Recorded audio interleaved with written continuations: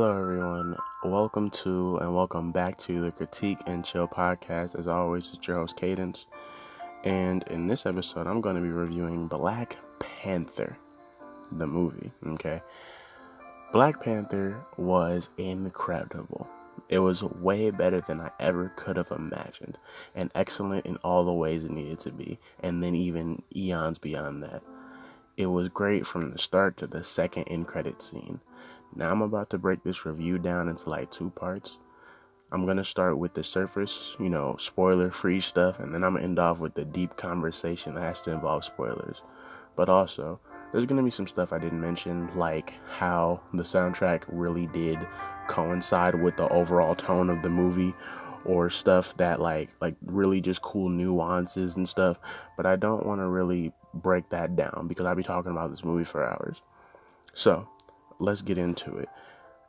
As far as the surface stuff, this movie is everything. The effects were fantastic, the fight scenes were energetic and fun. Wakanda was so beautiful to see. A country so free and liberated, but at the same time so beautiful. The vibrant colors of the costume and the intricate designs that went into them. The beautiful black skin that filled them. Everything about the look of the movie was spot on. The Black Panther costume was sleek and eye-catching, and even more so when it gathered the kinetic energy for the purple glow. Wakanda's royal guards, the Dora Milaje, were beautiful, but confident both in their movements and their aesthetic. The music was wonderful, and it's the subtle tones you hear throughout the movie and when certain characters come through that add a whole nother layer of enjoyment to the movie. Everything about how it is presented is excellent. The lights, camera, action part of it was fantastic. But now I gotta talk about some story and the characters, which means spoilers. So if you haven't seen it, leave, because this is a movie that you must experience on your own.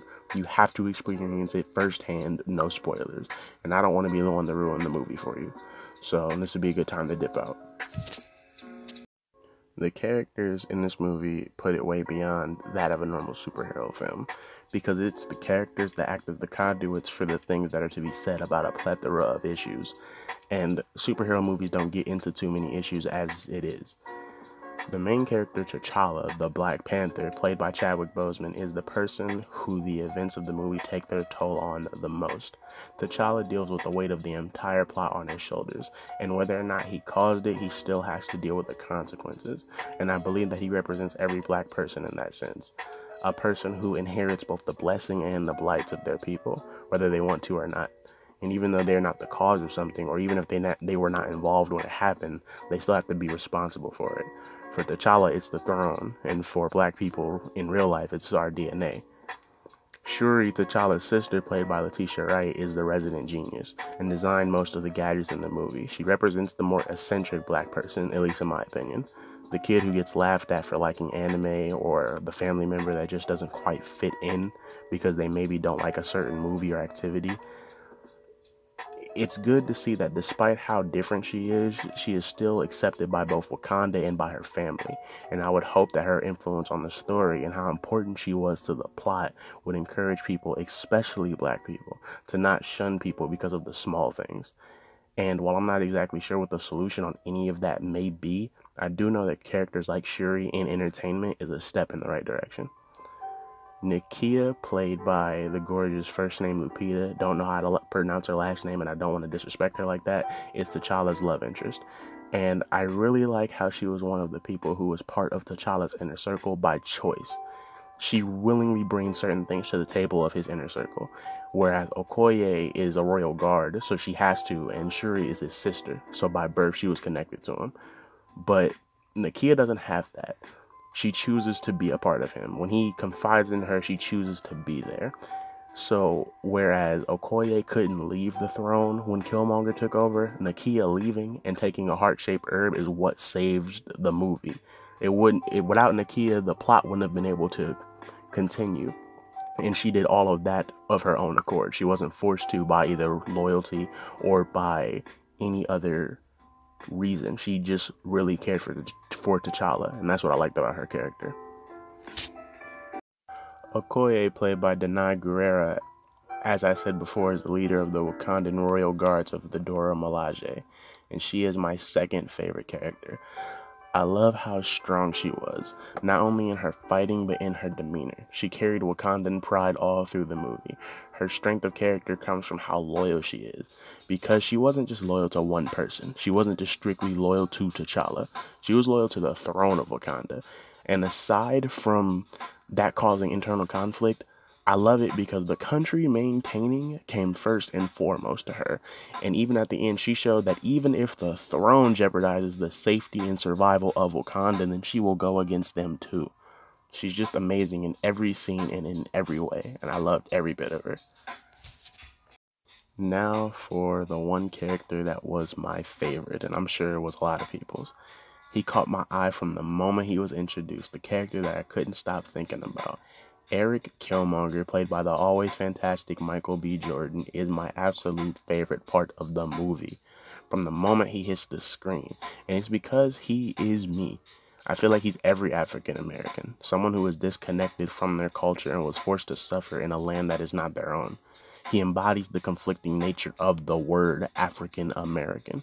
What's beautiful about Killmonger's character is that his backstory is what makes him so relatable, and it doesn't have to be shown or said.